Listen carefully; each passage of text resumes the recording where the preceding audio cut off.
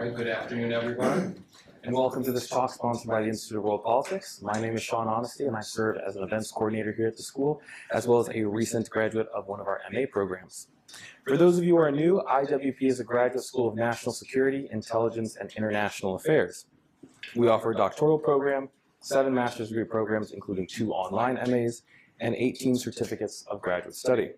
If you are all interested in learning more about us, please feel welcome to grab myself or another staff member. We are wearing our name tags, gold name tags around, at the conclusion of the event, or visit us at iwp.edu. To support the work of IWP, please visit us at iwp.edu/donate. Again, that is iwp.edu/donate. And before we begin tonight, I'd like to remind everybody to silence all electronic devices, and if you are able to move towards the center of your row to better accommodate anybody that may enter later during the event. Today we'll be hearing from Mr. Mohammed Motiwala, who will deliver a lecture entitled The Role of Multilateral Cooperation in Shaping AI Governance. Mohammed Motiwala is a career member of the U.S. Foreign Service. He is currently in the Cyberspace and Digital Policy Bureau, covering the Organization for Economic Cooperation and Development, or OECD, and the Global Partnership on AI. Mr. Motiwala's most recent assignment was a graduate program at the National Intelligence University, where he focused on Eurasia. Prior to that, he was an analyst focusing on Russia in the Bureau of Intelligence and Research, which serves as the State Department's component of the intelligence community. His last overseas assignment was an assistant cultural affairs officer in Kyiv, Ukraine. His other overseas assignments were in Afghanistan, Pakistan, and Lebanon. Prior to joining the Department of State, Mr. Motiwala worked as a hedge fund analyst at MTB Capital in New York City. Mr. Motiwala has also earned a BS in Economics from the Wharton School at the University of Pennsylvania and an MS in Strategic Intelligence from the National Intelligence University. With that, please welcome Mr. Mohammed Motiwala.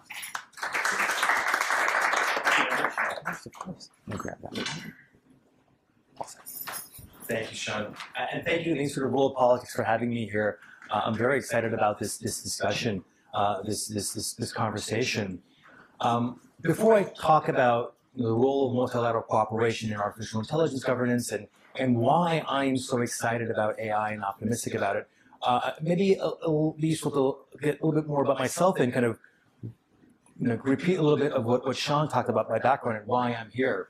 I'm going to talk about how indirectly Vladimir Putin is actually responsible for me being here today talking about AI. It's an interesting story. So as Sean mentioned, I graduated from the University of Pennsylvania. I was actually a senior in college on 9/11, and it really changed the trajectory of my life and what I wanted to do. Because of that, I joined the State Department of the Foreign Service, and this was during the global war on terrorism. So my first assignments were Islamabad, Beirut, and Kabul. And then 2014 happened, Russia's initial invasion of Ukraine. I was like, I want to take on the Russians. I was on the Ukraine desk here in DC, learned Russian, went to Kyiv from 2016 to 2018. From there, I tried to go to Russia, to Embassy Moscow, but I couldn't get in. The Russians wouldn't give me a visa.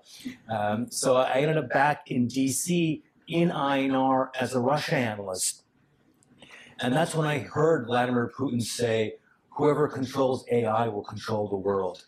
And this man might be a maniacal dictator, war criminal, but he's not stupid. And I was like, if he thinks this is so important, I have to start reading up about it.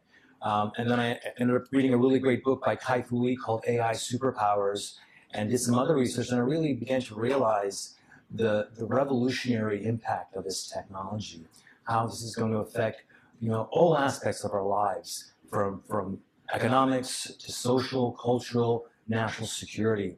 And that's kind of what got me into this position that I'm currently encumbering. I'm part of the new Cyberspace and Digital Policy Bureau at the State Department. And as Sean said, I serve as the U.S. delegate to the OECD's Committee on Digital Economy Policy, which covers AI governance. And I also am the lead for the Global Partnership on AI, because I truly believe this is a transformative technology, and this is something that the United States alone can't lead on, and we have to work with partners and allies to ensure that we maximize the benefits and minimize the potential risks for our people.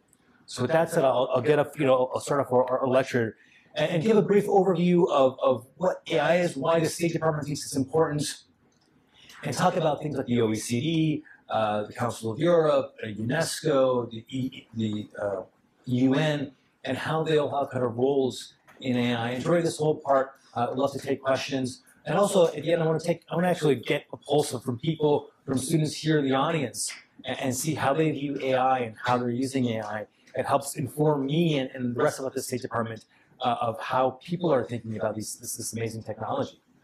So, hold on. First of all, I don't want to get too technical. You can say AI is a branch of computer science, and people will quibble of, what's the recent developments isn't just AI, it's machine learning, deep learning. But to give a baseline and talk about an AI definition, we define an AI system as a machine-based system that can, for a given set of human objectives, make predictions, recommendations, or decisions influencing real or virtual environments. So whether it's a recommendation on a Netflix for what to watch, a decision on credit scores, even on mapping on Google Maps, these all use different types of AI. And so you see this ubiquity in kind of all parts of our life right now, and it's only going to be increasing as time goes by. So why is the International Affairs Agency, the US State Department, interested in AI? Because it is the center of global technological competition. There are many, many risks and benefits. And so for the State Department, we see this as a foundational technology that's going to be influencing foreign affairs and geopolitical competition.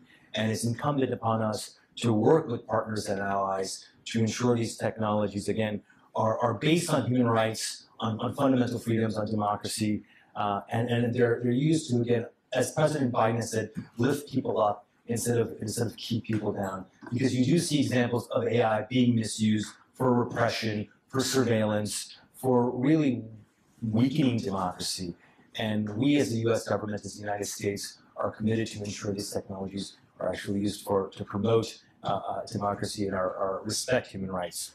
And below is a quote by my boss, Secretary Blinken, who says, global technological revolution is underway. The world's leading powers are racing to develop and deploy new technologies like artificial intelligence and quantum computing that could shape everything about our lives, from where we get our energy, how we do our jobs, how words are fought. We want America to maintain our scientific and technological edge because it's critical for us for thriving in the 21st century.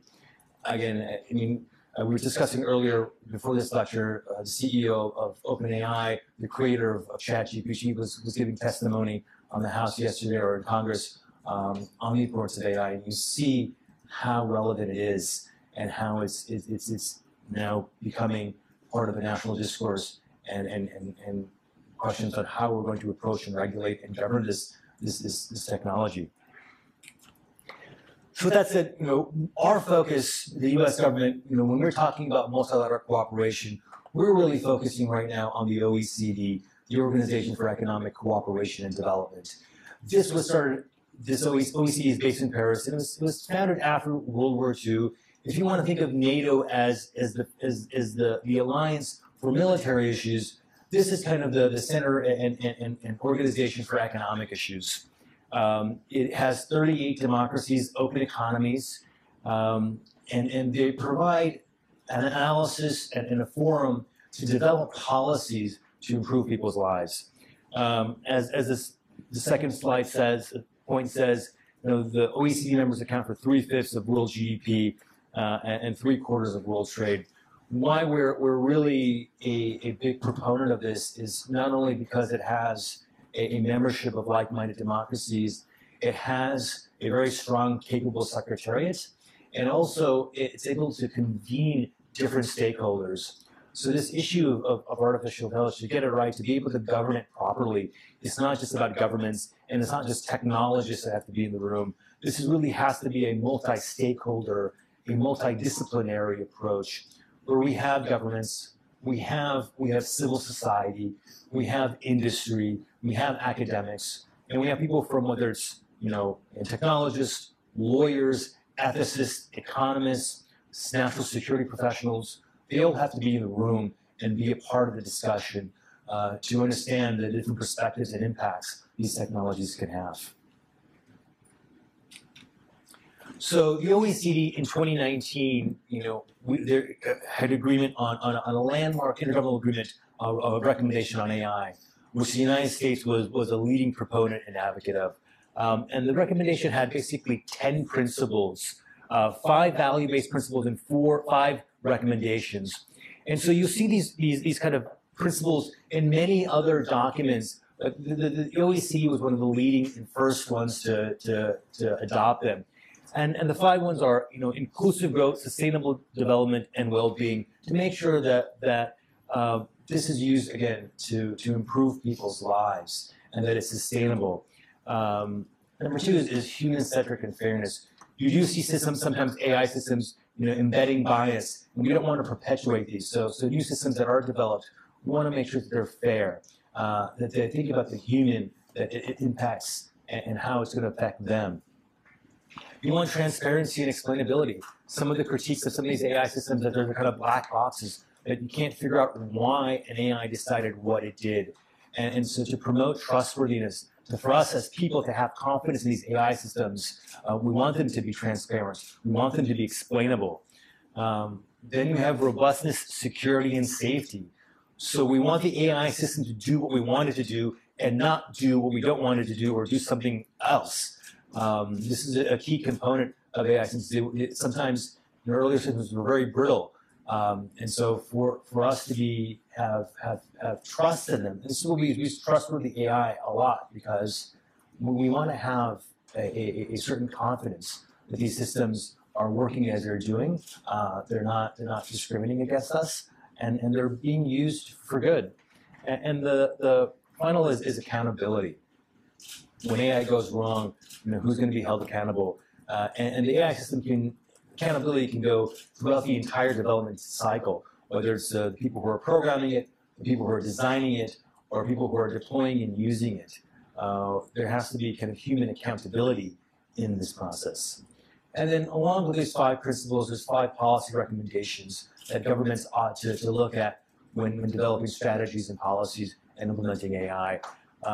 One is investing in AI research and development. The United States is pretty good. We have organizations like the National Science Foundations that are leading in investing in AI, fostering the digital ecosystem for AI. So this just doesn't mean the technology itself. It's kind of all parts of the ecosystem, the rules and regulations, the workforce, how it interacts with other parts of the economy.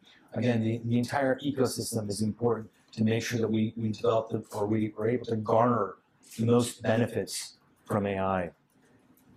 Shaping an enabling policy environment for AI.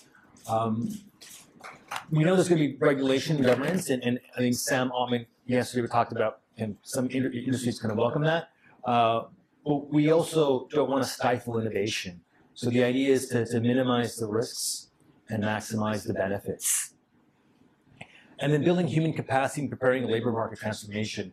Many economists and think tanks foresee this having profound change in the economy and in the workforce, potentially shifting jobs. And in the past, you've had technological progress where certain jobs were eliminated and new jobs were created. So there was a certain statistic that I've read that 60% of jobs weren't around in 1940. So in 75 years, 60% of the jobs that are currently exist didn't exist. We didn't have influencers. We didn't have people who photovoltaic installers or network security specialists.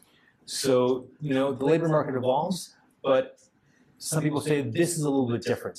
This time there might actually be displacement. So we want to make sure we train the workforce to not only equip to be able to use AI properly, but people who might be affected to be able to potentially find new ways to contribute. And then international cooperation for trustworthy AI. It's kind of what I do. No country is an island by themselves. We don't want is kind of regulatory fragmentation where each country does something different on AI and then we can't cooperate and talk to another. So the idea of cooperation is key. And this is what we do at the OECD. This is what we do through the Global Partnership on AI. This is what we're doing in other forums, the Freedom Online Coalition, to the International Telecommunications Union, and other venues. The idea is working with like-minded democracies to make sure that we all take benefit of this. So a little bit more on the OECD, and I'm a little partial because, again, I serve as a delegate there. I just came back from Paris last week. I've been there several times. This is, again, a very robust, flexible organization that, why I am so committed to it is, like I said, not only of its membership, but its ability to draw diverse stakeholders. So we support the Working Party on AI governance. This is the U.S.'s preferred venue for having these discussions. So a few weeks ago, there was a Working Party on AI governance. The talk was generative AI, was ChatGPT. What is going to be our global approach? What are the risks? What are the opportunities? As we're kind of navigating this uncharted territory, this is the place where we're focusing a lot of our attention. And we support it because, well, the U.S. leads, but one of the reasons we support it is we have a wide interagency participation in this. It's not just the State Department that's involved in AI. It's almost every part of our government. We have the Commerce Department, the White House, NIST, the National Science Foundation, the FTC, FCC, and a lot of other different agencies who are participating in this. And the same thing can be said at the OECD. It's not just their foreign ministries that are participating. They're also bringing along their kind of interagency counterparts, as well as people from academia, labor, civil society, all these different stakeholders that have a voice and an interest in making sure that global AI governance is done right. And we'll say that the critique of the OECD sometimes is it's a rich club, it's a club of rich countries, and it's mostly 30 developed economies, but the OECD is able to have partnerships with emerging economies. So in these discussions, we have countries like Brazil, India, Singapore, and Egypt who contribute and who participate, because again, the Secretary has framed this. We're a kind of competition with the People's Republic of China, the PRC. There are places we're going to cooperate, there are places we're going to compete, and there's places where there's going to be a confrontation. And in this competition, technology is key, and it's going to be between like-minded democracies and countries that have different values on how to utilize these technologies. Are there any questions so far? I don't want to go through the whole thing. If someone has a question, please feel free to raise their hand. So complementing the OECD is the Global Partnership on AI. This also seeks to have a multi-stakeholder approach. This was launched in 2020 by the G7. We were a founding member, but it was kind of led by by Canada and France. Its secretariat is housed at the OECD, but it is different. It has, I forgot now, 29 countries. Many are OECD, but some aren't, including India, Serbia, Singapore. They have 4 working groups: responsible AI, data governance, the future of work, and innovation commercialization. Because again, AI is part of everything that we're kind of doing in the world, in the economy, national security. It's affecting the labor force. So there's different working parties on analyzing and seeing what the impacts are going to be and providing recommendations on how governments and societies can best approach it and govern it. I just have a comment. Sure. That not all the countries are there because it's supposed that the ones that are describing us is those that have signed that they are going to follow the AI regulations that they propose. However, one thing is to sign, another is implement. And there are a lot of countries, probably needs to be a little bit of faith because I know that there are some countries that are not there and that either in the past months just have already implemented, which is different.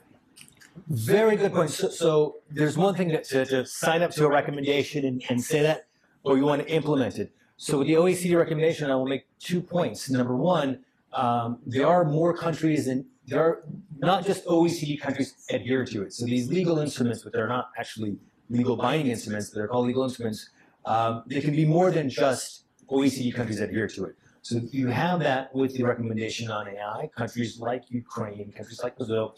But the key is implementation. This was started in 2019. What the OECD did about a few months ago was launch a catalog for tools for measuring and metrics for trustworthy AI. So what are the metrics? What are the technical measures? What are the socioeconomic policies? What are the regulations governments and companies can do to facilitate and promote trustworthy AI? Because it's not just about adhering to certain a piece of paper. It's about being on the ground and actually implementing it. And that is it's a challenge, and we're all working on it. But the OECD is also developing the action plan to be able to do that. There's two NGOs, one in Montreal, one in Paris, CIMIA and ENRIA, that help facilitate the global partnership on AI. But again, this is just another venue. We don't foresee there being one place where we're going to be having all these discussions. There's so many issues to discuss. There's so many stakeholders. There are going to be different parts, and GPA plays one role. We have a question in the back. Yes. There are discussions underway, obviously, about the possibility of some kind of international entity like CERN or whatever else. Also, the recommendation on ethics that was passed by UNESCO in 2021, which of course 193 members signed on to. I mean, the issue is always enforcement, etc. And of course, the U.S. was removed from UNESCO by President Trump in 2018.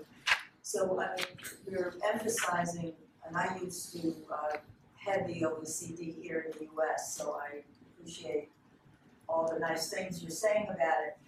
But on the possibility and hope that the U.S. will return to UNESCO, is there not the interest where you have both North-South and not just small d democracies committed to these ethical questions? And there are, I know, work being done on national plans with a number of countries that have signed on. So I'm just curious about your comments and your thoughts about UNESCO. Absolutely. I'm not sure if I should have asked for a mic for that, because I don't hear. And if you question at the end, and I'm perfectly comfortable having these questions in between. Yes, so I was going to get to later on, but yes, I don't think I have a slide. UNESCO is a UN organization based in Paris. We were removed. We left UNESCO in 2019, but you are very right that that recommendation was adopted last year, and it has a broader membership than the OECD. 2021, yes. We welcome different multi-stakeholder initiatives on AI ethics, and because we weren't a member of UNESCO, we didn't have an ability to substantively negotiate the document, but we view it as a complement to the OECD. And the OECD, yes, but we didn't have substantive input. We see it as a complement to the OECD and what they're doing. And you're right, in some of the things that I don't cover UNESCO, but learning about it, what UNESCO does well is capacity building, and we need these in developing countries. UNESCO and OECD work together complementarily, and we welcome that. We also know the UNESCO recommendation, was called on adherence not to use social scoring or mass surveillance, and so we hope all countries that adhere to that adhere to those calls. There are calls. In addition, whether it's UNESCO or the UN, we are still trying to figure out avenues and mechanisms for these non-OECD countries to be part of these conversations, but because it is important, and they've been calling on wanting to not be left behind. And so there are different talks at the UN and other places that also have a more expansive membership, and we're participating in this. Absolutely. Again, like I said, I don't think there's going to be only one place where we're going to have all these conversations. It's just one of them right now is at the OECD, and I am a little partial to it. So the G7 also, it's leading democracies underpinned by shared values. I believe the president will be heading to Tokyo in a few days for the G7 summit. But the G7 has been talking about AI for the past 7-8 years. The first was in 2016. It was actually in 2020, this was the G7 that launched the Global Partnership on AI. There was a digital and tech ministerial about 2 weeks ago in Japan as well. And the ministerial statement, they discussed the importance of AI and generative AI and working on it, calling them on the OECD and GPA to further develop plans. But again, another forum where we're talking about AI. G20 also has discussed AI. They basically, I want to say, copied the OECD principles, but took heavily from the OECD principles in their definition of AI. As you know, membership right now has countries that make it somewhat difficult to have robust conversations on artificial intelligence. But this is another venue in which AI discussions are happening. And now, because the past few months it's taken over by almost every international organization has some type of discussion on AI. Another one is the Freedom Online Coalition. This is a multi-stakeholder initiative of 36 like-minded countries. This is to support more freedom on the internet and protect human rights both online and offline. The U.S. is its share right now. And there is a task force on artificial intelligence and human rights, the impact on AI, making sure that it doesn't, that they respect AI and it's not used in ways that repress fundamental freedoms and human rights. Again, here we have a membership that is quite broad and quite similar to the OECD. Again, I will talk about why the OECD is kind of our preferred, because it's not just the membership, it's also having the infrastructure to do evidence-based research, to have technical expertise. Some of this is really, really complicated. I don't want to say that any organization or company can write principles, but as much as like how do you implement them and how do you decide how to implement them and have standards. You need technical competence, you need expertise, and few places have it like the OECD. But again, it's important to have these conversations and have different groups talk about it, because not only one country can do it. What we don't want is fragmented policies and regulations, where I think the good analogy is when you take when you travel abroad and you have to plug in your phone, depending on the country you go to, you have to use a different socket, and it's really kind of inconvenient. Same with using your phone. We want it to be kind of interoperable, where if you have an AI system in one country, it more or less is able to work in another country. And if companies are developing products and tools of AI, you want them to have similar regulatory procedures that they have to go through, so they can deploy it widely instead of having it different country by country. And we recognize that each country, based on their history, their values, their culture, is going to approach AI regulation differently, and that's fine. We want to make sure there's kind of commonalities, because where the base is interoperable, it's going to be good for innovation. It's going to be good for the economy. And someone mentioned back there, the U.S. system is also looking at AI in different ways. You had UNESCO, the recommendation of AI ethics. The International Telecommunication Union, which we elected Doreen Bogdan-Martin last year, U.S.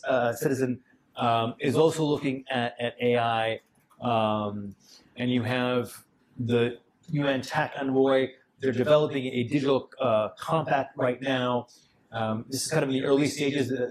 One of the Tech Envoy's assistants talked about AI just 2 days ago. What they're actually going to be developing is still under progress. But this is another venue in which conversations are happening on AI. And as the questioner asked earlier, for all the good the OECD does, and it is still 39 members. There are over 180 countries, 190 countries. Want to make sure those other countries are brought into the conversation, have a say, are heard, and have an ability to shape how we develop these processes and policies and governance. but these institutions are all part of the UN system, and are all playing their own little role on AI. This is another venue in which AI is being discussed. This is the Council of Europe, the Community on AI. Right now, this is actually going to be, right now, the negotiations are currently underway, and this will be the first binding international convention on AI. So, as I mentioned, the OECD recommendation AI, if there are non-binding agreements, it's not a legal, it's not a treaty instrument. Right now, at the Council of Europe, there are certain negotiations going on. This would be binding for the use of governments and how they use AI, and this would be a binding set of principles, legal instrument.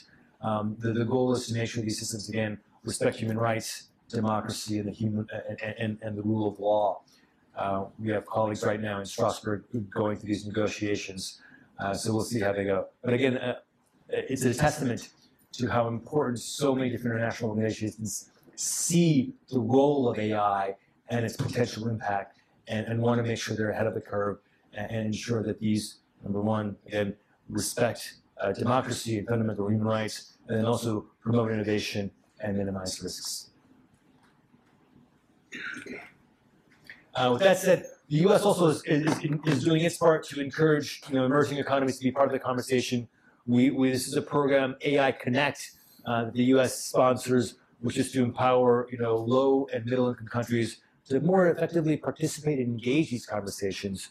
We have webinars, workshops, and global conference supports. There's going to have online virtual meetings, but a lot of these work gets done in the room, and it's sometimes hard for them to even travel. So we provide travel funding, we provide webinars, training. The idea is to encourage responsible use of trustworthy AI, again, in line with the OECD principles. And I forgot to mention, so the OECD principles, even things domestically, what we do here in the United States, I'm with the State Department focus internationally, the US is doing a lot of stuff here. Number one, I would recommend going to www.ai.gov to see the latest of what's going on. But a lot of the policies and regulations and governance approaches that we're having, including the NIST, the National Institute for Standards and Technology, their AI risk management framework takes inspiration from the OECD principles, as does the White House blueprint for a AI Bill of Rights. Again, inspiration from the OECD principles. And then there's also, again, a lot of other institutions and organizations that are looking at AI, studying it, whether it's IEEE, it is kind of standards, APEC, the World Economic Forum. We'll probably be seeing a lot of that going in the next few years, again, because there's so much interest. I don't want to say there's hype before there's more hype. More, there is a real realization to the profound impact this is going to have. And so you'll have different bodies that will be discussing it and studying it. So that's the end of my slide. The emphasis that I want to put on again, the U.S. is leading in AI. We have some of the most leading companies, with universities, research labs, but this is not something that we can do alone because of the global nature, because how you're going to find AI to be ubiquitous in so many different places, and because when you have weak links, they can manifest and affect other countries. This is something that we have to work together with partners and allies to ensure, again, the responsible use of trustworthy AI. So with that said, I want to leave a lot of time for questions, and then I have some questions for people in the audience, or just in general, to figure out, get a pulse of what people are thinking on AI. Are you optimistic? Are you pessimistic? How are you using it? It gives me a better sense of the issues that we need to think about when we're in the government developing our own policies. So before we get into Q&A, let's give a round of applause to Mr. Costello.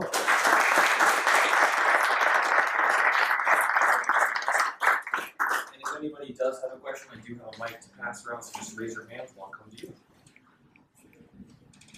Don't be shy. It's all right. Thank you so much for your presentation. It was truly enlightening. I'm originally from Russia, and given your interests and work focus with his previous focus on Russia, I'd like to ask you a question about that. None of the lists that we showed us today included Russia anymore, because Russia has stepped down from many of the international cooperation agreements, etc. Considering the significant amount of work that has been done there on AI, how do you see that trajectory developing? Where do you see Russia is going in terms of AI and the lack of cooperation that has been recently there?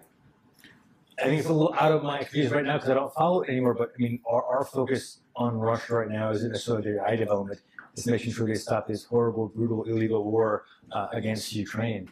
Unless and until they do that, I find it to be very hard to imagine they're being welcomed back into these conversations. No, there should be. So, I mean, what Vladimir Putin is doing to his own country is likely weakening it not just on AI, on just economic, technological progress for the short and medium and long term. So unless they reverse course, I don't see much development in that sphere or many other spheres. Great, thank you. Well, since you are now working in the cyber area related to Russia and Ukraine and all this, what is your involvement in AI with cyber? Because I understand there is also a lot of the positive and negative sides of using AI in the cyber world, cyberspace, cybersecurity. Yeah. So in your area that you are now tackling, what AI has to do? How do you involve AI with cyber? Which field are you working with in that area? So I am not working in that field. That's kind of a technical issue. I do more kind of cooperation, but you are right. Kind of AI is kind of hypercharging the cyber domain, making it potentially harder to protect against cyber intrusions, making it easier to create malware. These are all issues that AI is having an impact on. And so it just kind of emphasizes the importance of this technology and making sure that if we're going to protect against AI-powered cyber intrusion, that we do with partners and allies, and we have good cooperation.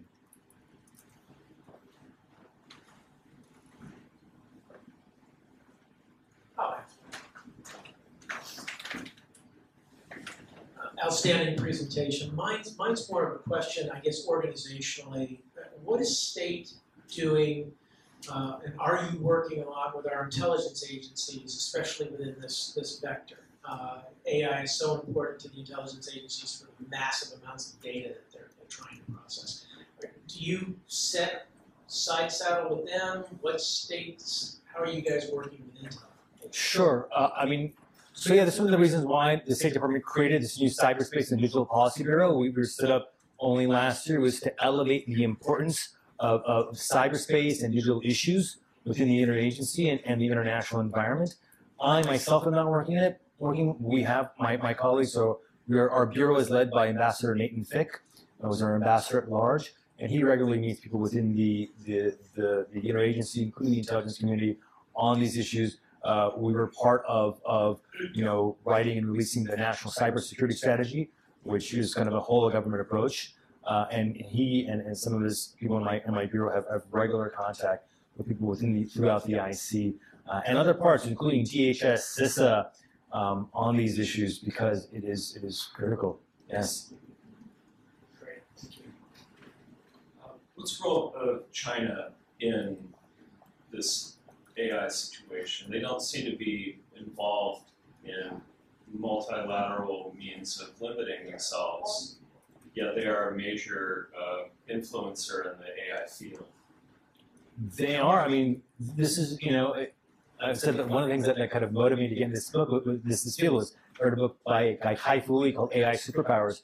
And China is advanced in AI. They've made they haven't hid their ambitions on being a world leader on AI technologies. In some areas, some experts say they're even ahead. So this is a competition. We are trying to rally our like-minded allies and partners who share our values on these and to make sure they're developed responsibly. I'm not sure if the PRC is doing that because I'm not sure they're allies and partners who, that they have these shared values with.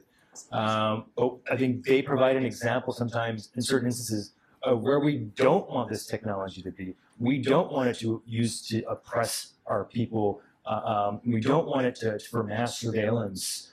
But the question is also like, where do we cooperate? There are areas where we need to cooperate with China. So again, one of the reasons why I'm very optimistic about AI is because when we have these huge global challenges like climate change, it's going to take AI to help find new materials. It's going to take AI to help regulate the grid so we can use more renewable energy.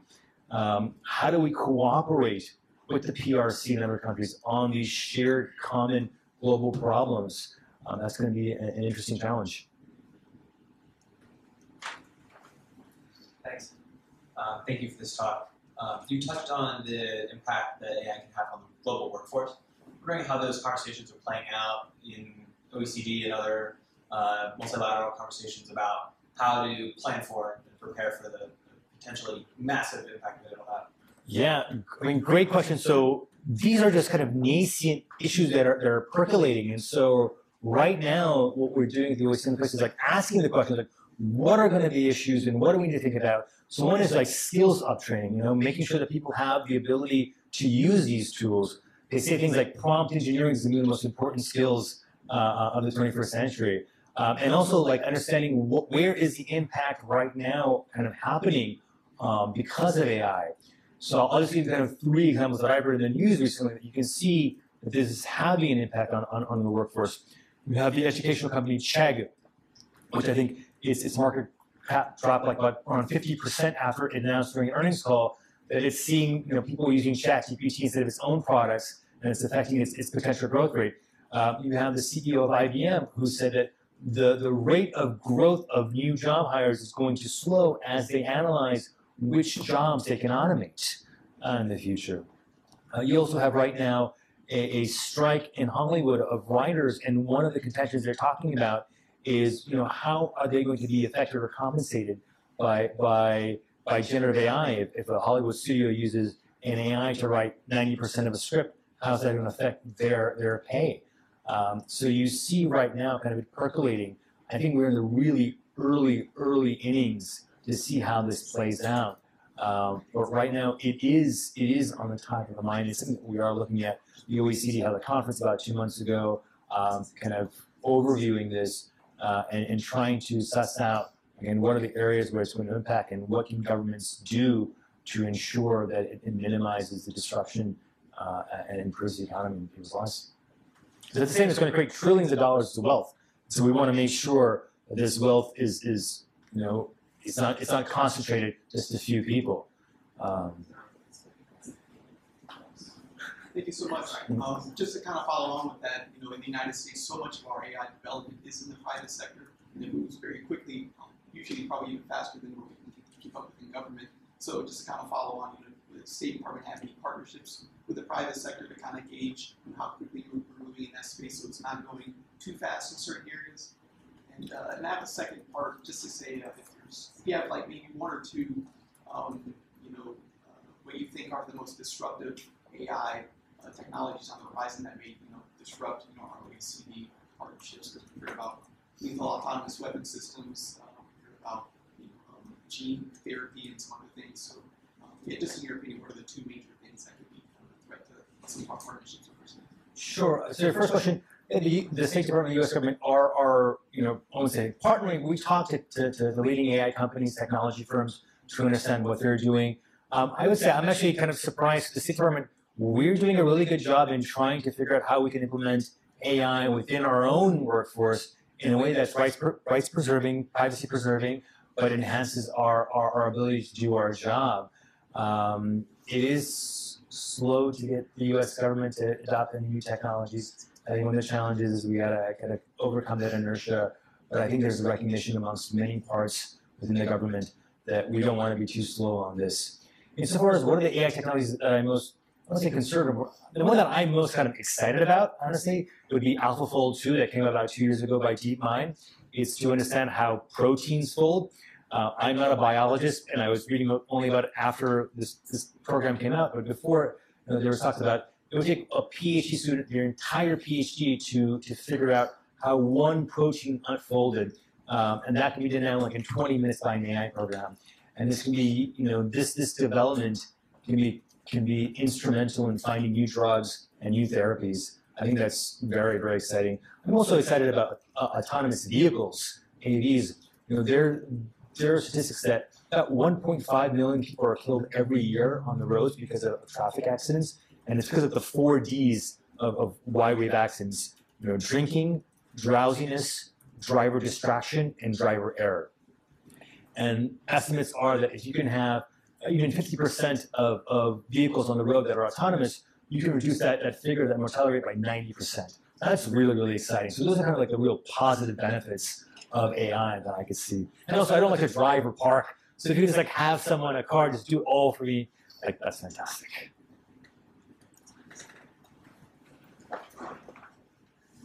I don't think we are going to be in that stage. Believe me, to have autonomous cars? No way. Well, my company's expertise in all these areas. But regarding the climate change, I just wanted to give a comment that let's don't forget that climate change and AI is one of the big polluters right now, because the humongous carbon print that leaves, given that it requires a gargantuan amount of power, the computer power, chips and everything to be able to process. Because remember that AI is all about data. Without data, there is no AI. So because of that, now we have to think about how we're going to now counteract the effect of the pollution from AI. And as I understand, there are only 2 universities that are trying to change that, but trying to build computers now that they do not require so much power. And that's happening, I think, at the MIT and Carnegie Mellon, the computer science. But I just wanted to mention that because AI is a polluter, and in a big quantities. So that is a good point. What she was mentioning is, when you have these, these developments the past few months, generative AI, ChatGPT, they're kind of large language models that require a lot of training to take place before they're developed, and that training consumes a lot of compute and a lot of energy. Yes. So I would just say the OECD recently had a study on AI, compute, and the environment, trying to kind of create a taxonomy and figure out what is the impact, where is it most impactful, and how do you mitigate this? So this is an issue that the OECD and the US government recognize. We have to find ways to make it more sustainable, make it more environmentally friendly. But that is an issue. But at the same time, I think AI can play a role in helping mitigate other parts. Again, when you want to create new products, new materials that are less carbon intensive, look for search for oil or gas in a more environmentally sustainable way. These make better batteries, AI, and particularly that AI can play a positive role. But yes, right now it also is playing a potentially negative role. Quick pulse of the audience, people who are here, like how many people here have used ChatGPT or used generative AI, on a fairly regular basis or at all? Who here has not used ChatGPT? Wow, all right. And how many people, so raise your hand if you would say that you are, I'm gonna ask either optimistic or pessimistic about AI. Like, do you see a future where we have autonomous vehicles, we have new drugs, life, the human condition, we were able to kind of alleviate a lot of poverty? I will say another part that I'm personally kind of optimistic about with AI is kind of mental health and therapy. Some people are reluctant to talk to a therapist, or the cost prohibitive. If you have an AI, again, the issue is, do you trust it? Do you believe it's going to be private? Is it going to respect your privacy? It's not going to leak. You're going to be able to talk about it. So do you have that kind of positive vision, or a Terminator AI, we're all out of jobs and we're subsumed to our AI overloads. So who here is generally optimistic about AI? Well, what about the middle option? All right. And how about middle? So your life's not going to change. And negative. All right. So good. Or like it could go either way. It can go, Depends how we decide to use it. that is the key, and hopefully you take that out of this is the take that from my lectures. It can go either way, and it's how we, not just the U.S. and individuals, do it. It's how we do it collectively.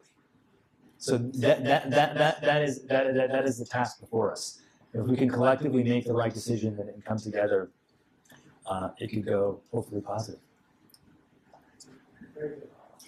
So I have a question specifically about bias in AI. Just want to know if you had any thoughts on how, like, the partners that you mentioned, I don't know, have like an impact on mitigating bias in AI without kind of censoring speech, but then also preventing misinformation? Yeah, that is a really good question. We still haven't figured it out yet, right? So bias is there. I would say in part it's making sure you have the right data. You don't want dirty data, because if you have biased data, you'll have biased outputs. It's also having kind of, certain types of moderation kind of techniques where you can filter out bias, having auditing. So there are both technical and policy regulations that you can have to minimize that. I'm not sure we can completely eliminate it, but this is an issue that researchers and technologists are concerned about and are aware of. And it is one of the potential negative aspects of AI that we have to work on. As long as you've got human nature involved, you're going to have biases. Absolutely, yeah. So if there's no more questions, let's give another hand. Very good. Thank you very much. Thank you. Good. Awesome, and thank you for everybody for joining us today. If you're interested in any of our other upcoming lectures, making a gift to IWP, or learning more about our graduate programs, please feel free to visit us at iwp.edu or grab a staff member at the conclusion of the event here. And before we go, I would also like to announce our upcoming gala, which is affectionately entitled From IWP with Love, an Evening of Espionage. The event will be hosted on Thursday, October 26th at the International Spy Museum. Tickets are currently available at iwp.edu/events. Again, that's iwp.edu/events. Thank you again, and we hope to see you there.